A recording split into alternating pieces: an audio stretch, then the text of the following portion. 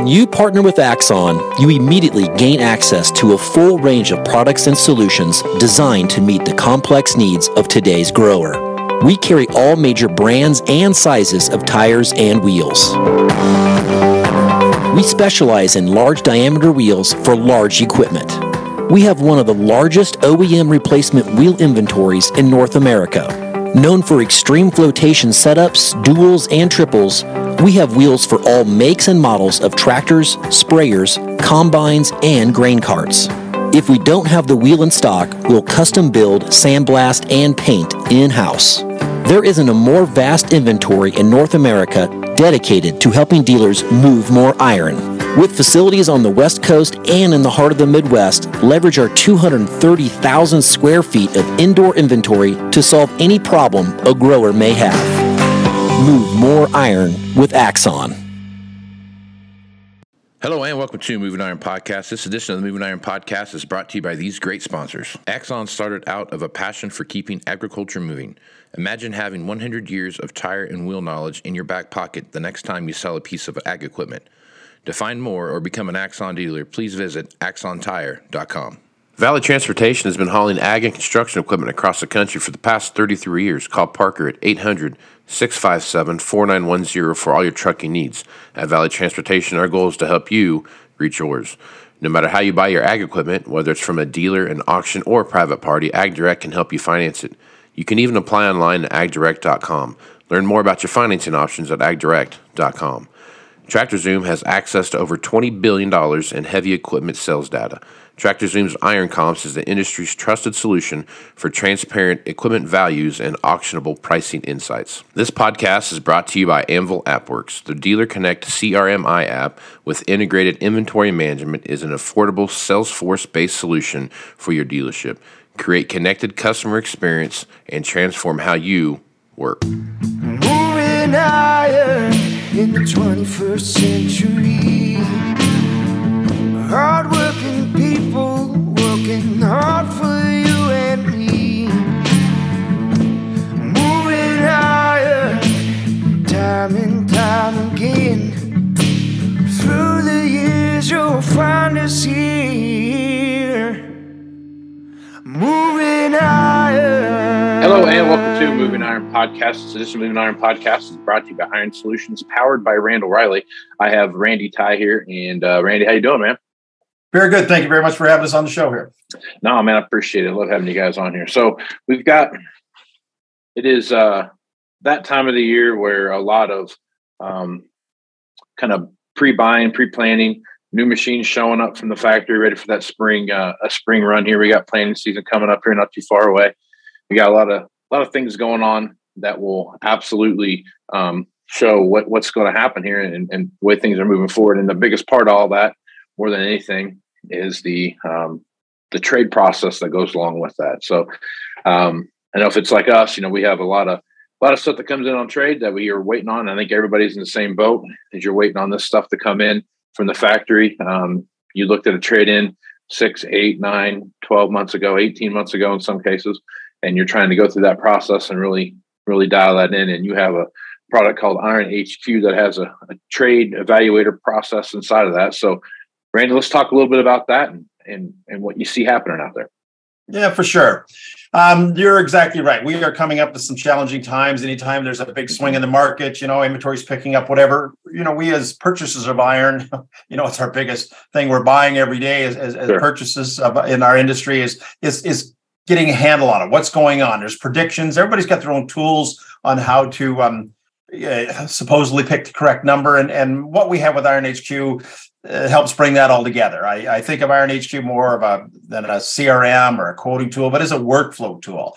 A basic CRM could be an Excel sheet with a guy's name on it and phone numbers. You keep track of the guy. So what we like to do is create a workflow process, and what I just talked a little bit about today about the trade-in process. And that's where we need to figure out what we're going to pay for this stuff is before we own it. We all seen those mistakes where the deal's already been made and we paid what? That's great. Yeah. Been there. As maybe I've said in 4 different meetings, I've been in this industry all my life. Last 6 years was as a whole goods inventory manager for a 19-store complex. So I certainly feel the pain.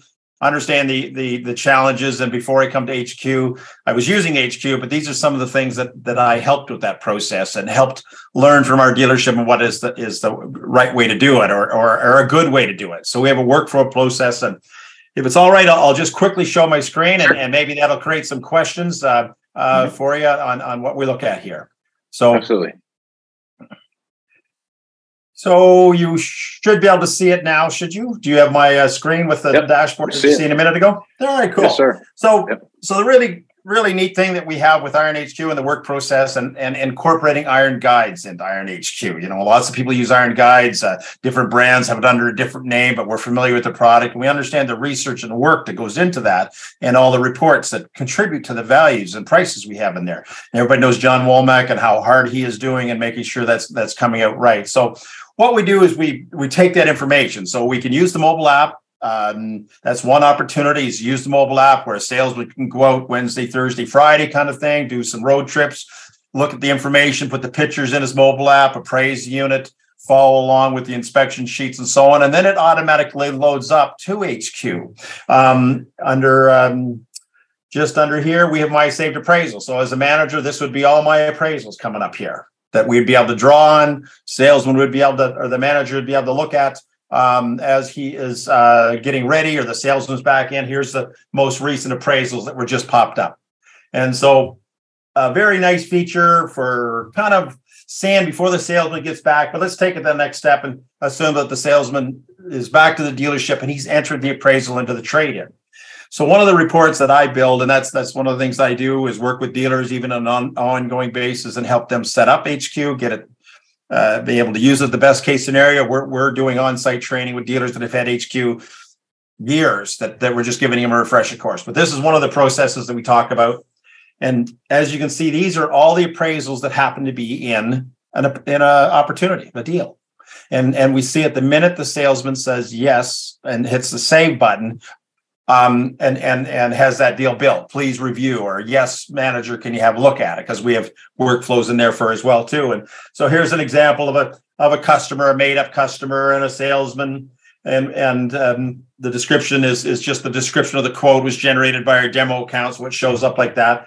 But we have a quick snapshot of the view, and it is a tractor. So as a manager, I know we're looking at a tractor. I know it come from this customer. Maybe he's a good customer, maybe he's not. And it happens to be a John Deere in this case, 6715 cab, the year, serial number 2 to be determined yet. But one thing maybe not a lot of people understand with a trade guide, Iron Guides, we can set the percentages that we want to be. So we have some dealers at the end of haying season that might say, all hay tools, I want to be at 85% of guide because we're going to be 6 months before we're going to really sell them and maybe the value is going to drop down.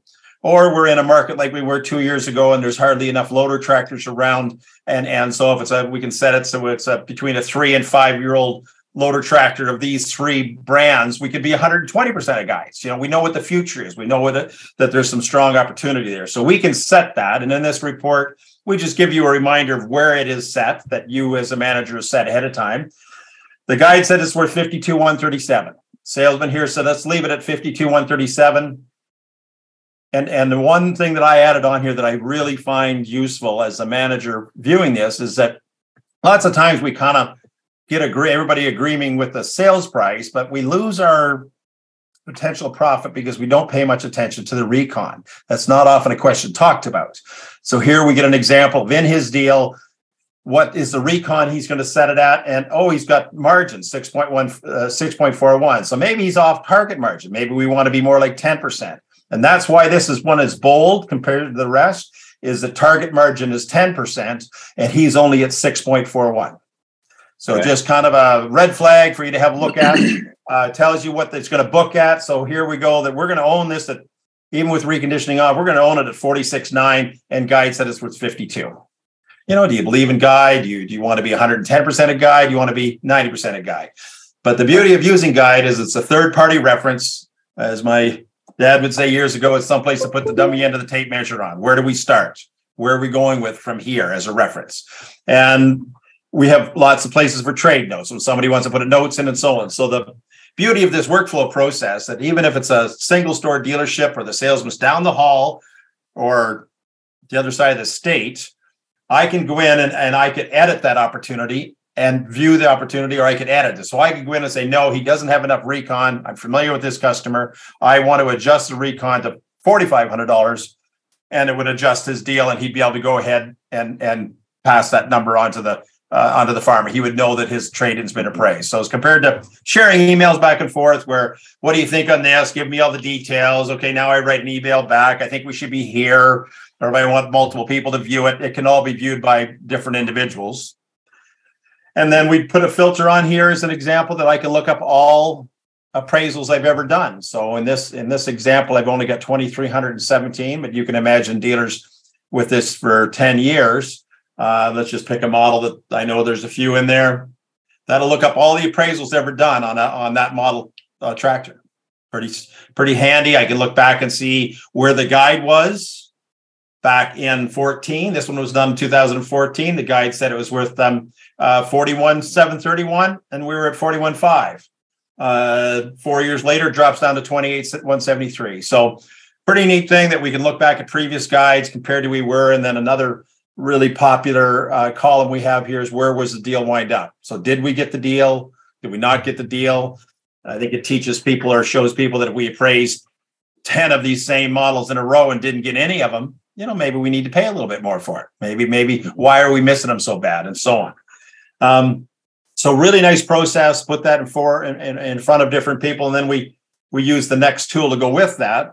Part of the appraising and putting a value in used equipment, obviously, is what we paid for it, or what we sold it for. Pardon me. And so here's an example of a report that has a click of a button with an HQ. We build it for people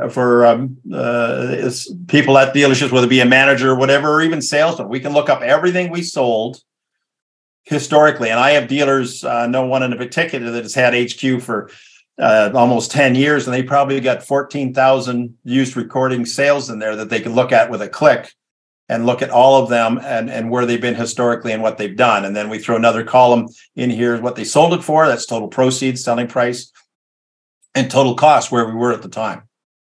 Yep. So some great information. Again, we want to throw the TM135 in there as an example. If you remember in the previous report, it sold 3 that were on a sold 1, closed 1 opportunity. There they are, what we sold them for and what our cost was. And you can open them up and say, oh, this one's unusual. That one's 65. These are made up numbers, of course, on our demo account. This one sold for 65. These 2 sold for 41.5. Wonder what the difference is. Sure enough, you can open up that opportunity, maybe see that it was equipped something unusual, or it had a complete engine job, or who knows what was that altered that deal. You can see at a glance, so you don't get sucked into the idea that the last one we sold for 65, but the reality is the first 2 we sold were only 41. Yeah. Because lots of people just remember the big number. Yeah. So here's a question for you. So back to the recon, and you're exactly right. You're spot on with what you said there, that that's the quickest and fastest way to lose money. You can make a bunch of money, or you can lose a bunch of money with recon. And I think one thing is the consistency in the recon process, and what does that look like? Is that, what are you doing with the machine that's got, excuse me, what are you doing with the machine that's got X number of hours on it? Or, is it an ABCD type of deal where this is an A-level machine? This is doesn't require a lot. This is a certified pre-owned type of approach to this piece of equipment. The dealers that you work with, how much inconsistency do you see, and how much from one store to the next? And one, the same tractor might have $2,500 on it, and the guy 2 stores away might have $5,000 on it, and there's no rhyme or reason as to why that is. I mean, what's that consistency look like to you with the dealers you work with? It's without a doubt all over the place, and everybody's searching for that golden ring as we go around the circle. Sure. And so one of the things that I did at the dealership I was at before as used equipment manager is I built a chart like this. And I got all this information out of HQ. It's all there for us to get. And I took some time and put it together on a single report. But this is an example of a certain model machine that the dealership I was at, we sold a lot of them. It was a certain model combine in a certain year. And we just looked at one model combine in 1 year to get a template on that product within the group. And so this went from 2014 to 2020 the same model machine, same year. And then we normalized all the hours, something like Mr. Womack does, John does for his stuff. I took that information and said, okay, what does that mean to me locally? And one of the things I'd like to point out is that the guide is a reference, not the gospel. And so in this perfect example, this orange line is where the guide said it would sell for every quarter. The gray line across the top is a great indicator because that's where the guide started at. And I could see after 6 years, the guide had dropped 37% or whatever. Give me an idea how to use this as a predictive tool. The black dots are where we retailed the combine. And I took the initiative to look at every single retail. This is the right number. So that's the total number of combines we sold of that model year and model. And so when I have salesmen come up to me and say, well, I just sold one for 120% a guide, I must be able to put that in a 1-year-old. That's not the truth. 1-year-old, we struggled hitting the guide. We were a large volume dealer doing lots of flips. So the reality is the guide doesn't take into consideration my new value prices using fleet and all those kind of discounts, right? And it is just kind of a one-of. And that's not the world we live in. And so the reality is that I could, with this type of information, I was able to push back and say, no, if it is a 3 to 7-year-old combine in this series, because it was a strong combine for us and strong product and so on, we can be 110, 115% a guide right there. And then what I did to answer your question, I apologize, it took a long time to get there, but I also plotted the average reconditioning on a per quarterly basis. And that helped us immensely. So it took the emotion out of putting a number on it. Where have we been on a 5-year-old machine and what has been our average reconditioning? And then you give the team some leeway to say, okay, you can be 115% and you need to be this average recon. And we want the local manager to decide, okay, well, this guy's combine's a poor one. He hasn't done any fixing. I need to increase my recon, or it's just been through the shop and they paid everything. I'm prepared to lower my recon. But without this kind of information, a guy's flying blind. So I put it all together. And then what I would do is meet with the sales team, look at this chart and say, okay, guys, as a group, where do you think this line's going to go for the next quarter, next 6 months? And we would just extend this chart out and say, okay, I think we're going to be here, or it's still a strong product, or, we all know those products that we can feel it just, there's a new model coming and it's a complete change. And we all feel that the world's going to change on a dime, spin right around on that product. We can say, no, it's going to flat right off. This is where we think we're going to be, or our inventory is strong, or we've seen a big drop on where we were, because so many people want to hang their hats on the last sale, right? Sure. As the salesman, I want to sell all my combines for this. No question about it. It's going to happen. As an inventory guy, I'm going to say they're all going to sell for this. Right. Exactly. You know what I mean? And so this was a tool that we get out of HQ and utilize using those other reports to give us a good handle. And what I did, actually, I had about 6 different product categories that I looked at. A certain type of combine, a different type of combine, sprayers, track tractors, wheel tractors, and I think a loader tractor's in there, but that's a pretty broad category.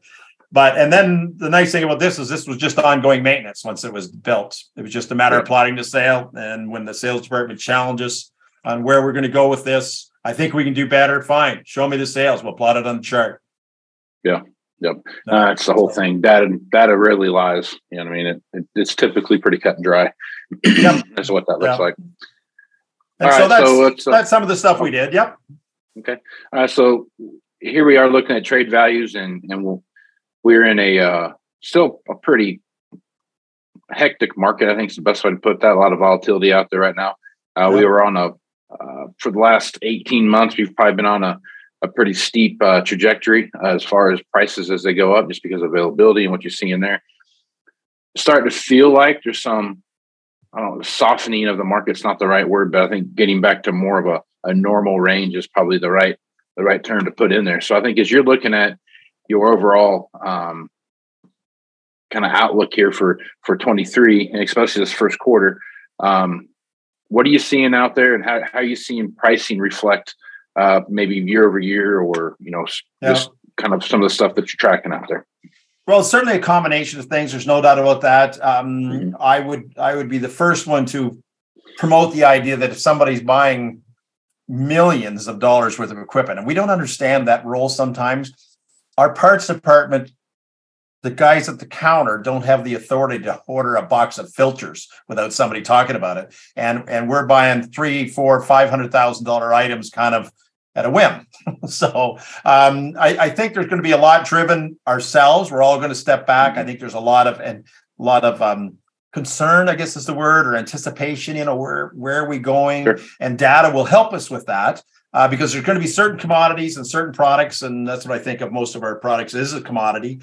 There's going to be certain they're going to be long on. I'm concerned about combines myself. I see that out there. We're getting backed up a little bit. Yeah. I think we've got lots of room yet for tractors. I think that market was short, filling it with new ones. So I think there's still some pressure on number of units out there, on inventories on tractors. So I think we're fairly safe there as long as people don't get silly. But I think prices are going to be driven down as much by the dealers that are concerned about where it's going and what they're paying for them to really what the customer is going to agree to pay for them. I really do. Sure.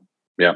And I would agree with what you're saying. I mean, combines are what do you call that? A necessary evil, I guess is the best way to put it. I mean, it's one of those things where sometimes I feel like if you have more than one, you've got too many. And sometimes if you have one, you've got too many. So it's the constant battle there with combines are the first thing to deteriorate in price and the last thing to come rebound in price when things turn around.